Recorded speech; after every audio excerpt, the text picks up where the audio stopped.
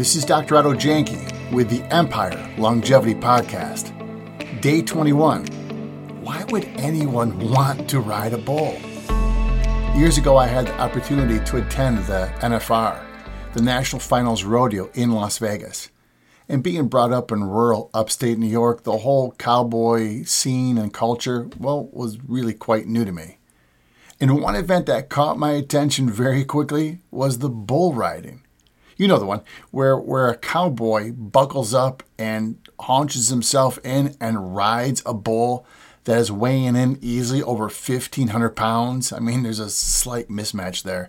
And no one gets out of bull riding without many injuries, broken bones, and concussions. No one. So why would they do that? Why would anyone want to ride a bull?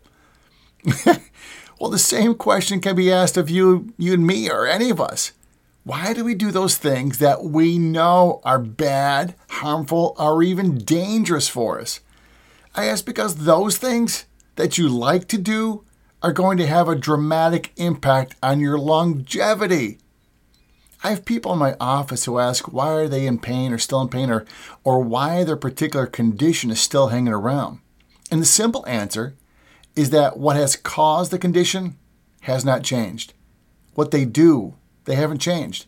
Essentially, they're still riding the bull and expecting to not have any broken bones.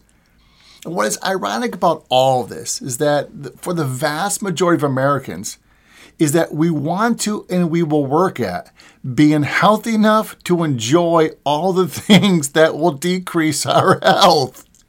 If we just put a little more time, energy, and focus into the being healthy part and decreased even a little bit the things that cost us our health, well, then you and I would naturally push our longevity. And that'd be cool.